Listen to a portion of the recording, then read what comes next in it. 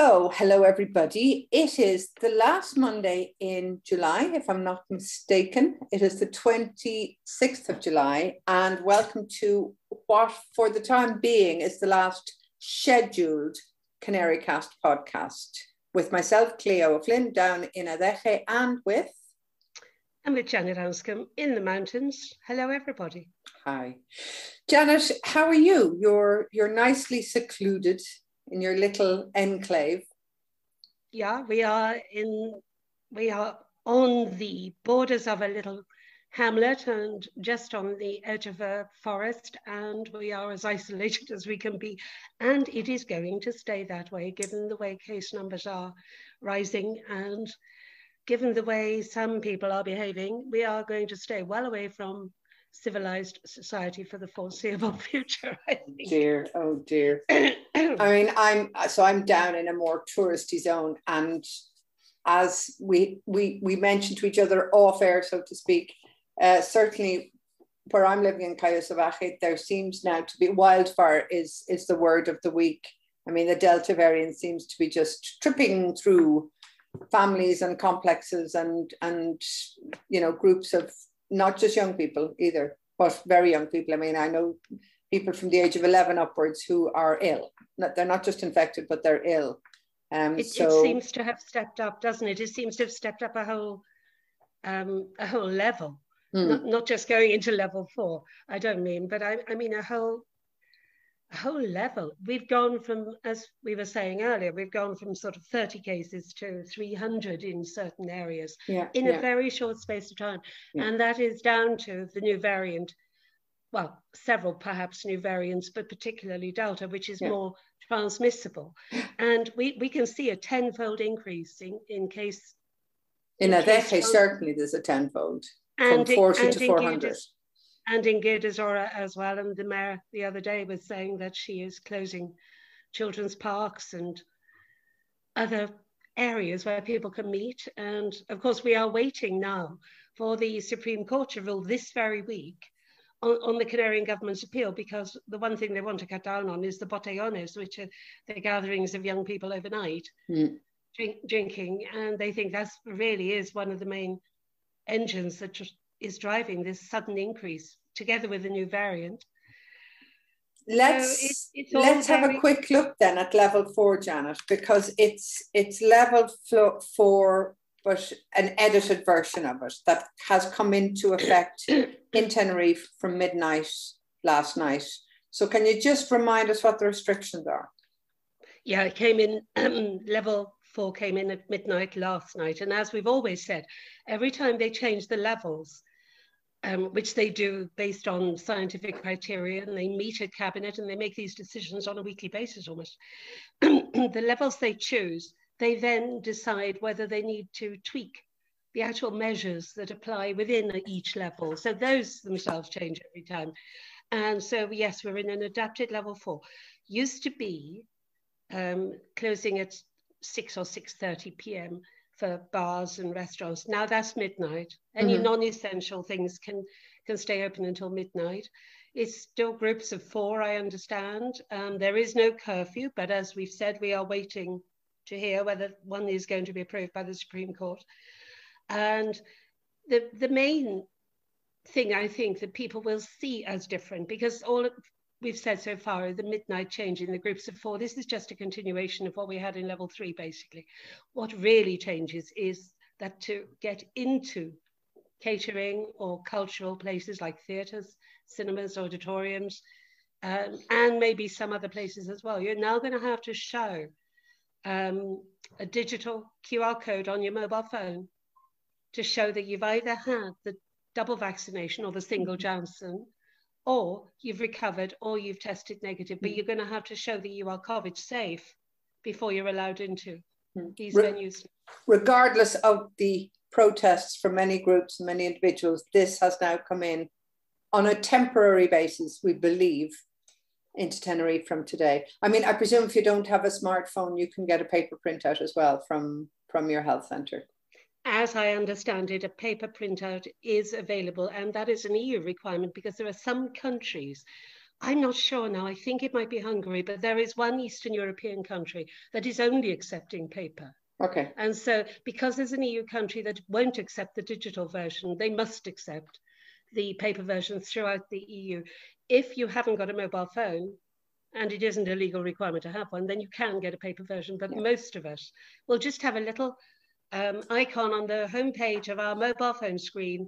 You want to go into a cafe or a restaurant, bar, or a theatre or a cinema, you just home screen of your mobile phone, click on the icon, show the QR code to the guy on the door, he'll scan it, and you will be admitted, because that little QR code will prove that you are COVID safe, because you've either had the vaccination or recovered or have had a negative test.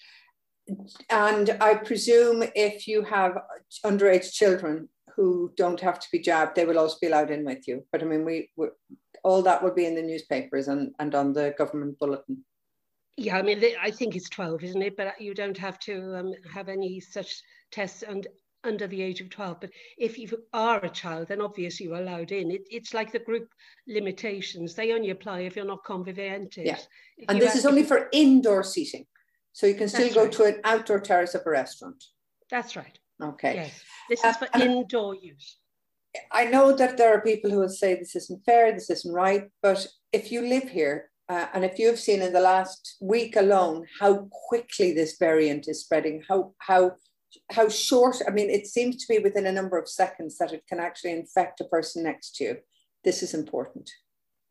I also would say what is important to me anyway. I mean, I have to say, I was profoundly shocked to see the scenes in London over the weekend. And it takes a lot to shock me. And these are the protests, Janet. These are the anti-lockdown, which doesn't exist, protests, which include support for Trump 2024, oddly, but also complaining about COVID passports being required and how this is a violation of personal freedom and human rights. And, you know, you shouldn't, it's coercion to require a vaccination in order to go into a nightclub. Now, this is the generation that says, you know, we can do anything. We are not going to be limited by anything. We can do what we want, fine. But get a grip on reality. It is not coercion. If you say to someone, your arm is falling off, I can save your arm, but I'll only do it if you've had the vaccine, or you can be armless for the rest of your life. That's coercion. You want your arm sewn back on. It's pretty important. Have the vaccine or no. It is an entirely different level of coercion, if you must use the word, to say if you don't have the vaccine, you can't go into a disco. You know, get a bloody grip. Get a grip and, you know, sort your priorities out. Yeah, yeah. You have the right not to have the vaccine. No one's forcing you to have the vaccine. I have the right only to be in a place where there are people vaccinated, if that were to be my choice. Exactly. Because I still go back to the seatbelt argument. I know people will say it's not the same, but if I want to drive a car, if I want to be a passenger in a car, I have to wear a seatbelt. And I don't have the right not to wear it, even though it might restrict my movements, or it might feel uncomfortable, or it doesn't give me the liberty to bounce up and down in the car or dance. But that is the condition by law under which I am either a driver or a passenger in a car. I mean, I remember when seatbelts came in for children in the back, it was considered appalling by many people. Yeah. And drink driving. How many people drank and drove for years after the legislation came in, saying no one's going to take away my rights.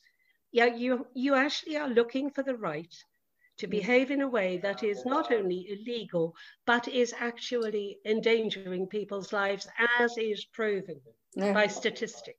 Or smoking on a bus. There's another one. Yeah, exactly. So yeah, you have the right to do all these things. What you don't have is the right to endanger other people's lives. So other people have a right to live in a way that makes them feel safe, just as you have a right, say, to live in a way that makes you feel safe and not having the vaccine. We have to learn to accommodate each other. Your right doesn't trump mine. Exactly. We have to accommodate each other. And yeah, what more can one say? Let's see how it goes. Yeah. The other relevant thing, and I'm afraid, dear listener, our listener, this is possibly going to be a heavy COVID cast. Thing we've been talking about is what happens to somebody who's here on holiday who gets COVID while they're here.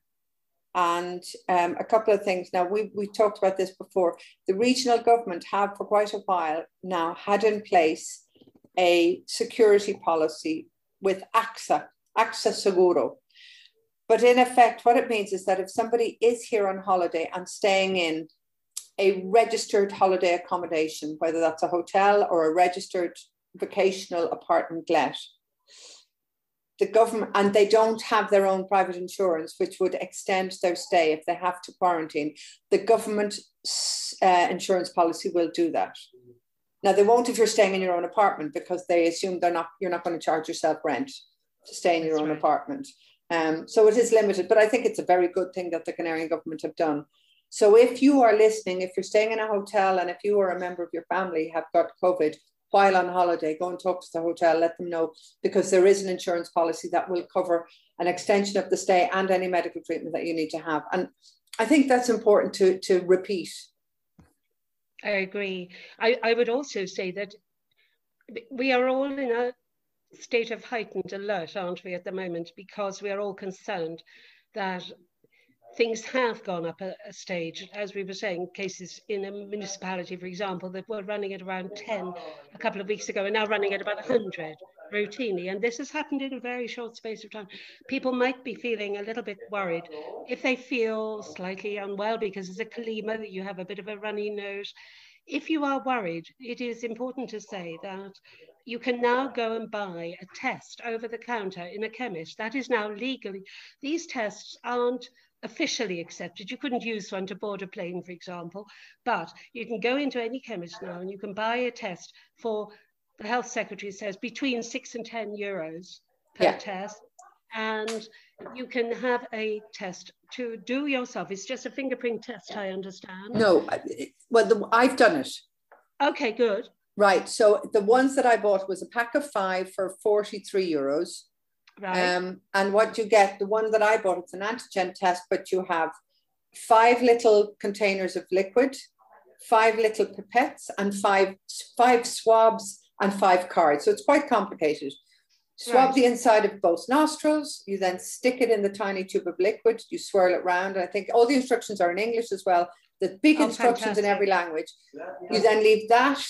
You then shake that up, and then you put 3 drops on the card, the indicator card.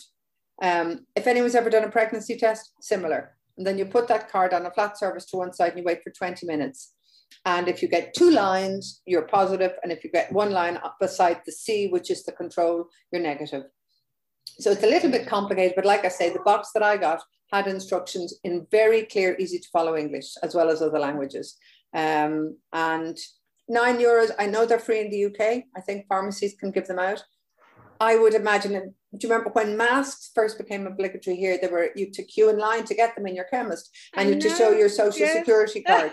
So it's quite likely, I'd say, if we follow other countries, that in a couple of months, the price of these will reduce. I know in Ireland months ago, you could buy them in Lidl, for instance. Yeah. So exactly. I would say within a matter of months, now that they have been approved for use here in Spain, for home use, that within a couple of months, they're going to be available and the price will drop, would be my contention.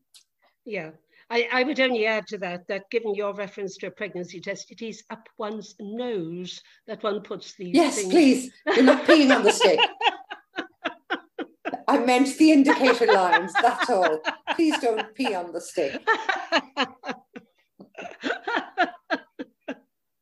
Or if you do pee on the stick and you get a positive result, I have no idea what to advise you to do next. That's all I'm saying. And the positive won't be, at least for, well, whatever you will be carrying, it won't be another human being. In No, but I mean, please do not, we are not doctors. Absolutely not. We only go by the latest information we have. Don't pee on the stick. That's all I'm going to say. That's probably the title of the podcast now. Don't pee on the stick. Don't pee on the stick. But it is a good thing to know that you can just walk into a chemist and get one of these tests. If you're feeling unwell, it could put your mind at rest within minutes. Yeah, 20 minutes. And I mean, the other thing, sorry to interrupt, Janet, but if That's you okay. do test positive, you then need to phone. That's what I was going to say. Yeah. The doctor or your health centre, Yeah. because you then need to go for a proper medically approved PCR test. That's absolutely right. Yeah. And probably quarantine. And yeah, on which basis they were talking only yesterday about the possibility now that Spain and maybe Greece will be put on what they're now calling Amber Plus for return to the UK. This is a new category that currently only applies to France because of the beta variant, which apparently the vaccines can now cope with, they said, but nonetheless, France is in Amber Plus, which means that although returnees from Amber countries don't have to go into quarantine, if you return from Amber Plus, you do. France is in Amber Plus, and they are suggesting that Spain might go into Amber Plus at the next time. So if you are thinking of booking a holiday on the grounds that there is no quarantine right now, at least bear in mind there is a possibility that can change. And as Grant Shapps has said, these things can change, you know, at the drop of a hat. They can change very quickly. Yeah, and not just because normally the UK make these announcements every 3 weeks. Yeah. But I'd say if it goes into a danger zone, and what you're saying also comes on the same day that I've seen on some Facebook sites, that there is a belief that the UK are about to allow people who have been vaccinated outside the United Kingdom to also travel there without having to quarantine, as long as we stay on the Amber List. So Absolutely. It's very confusing. We said, didn't we, that this would be a matter of time only, and probably not much time before they acknowledge that the vaccines given in the UK are exactly the same damn vaccines as are given throughout the EU.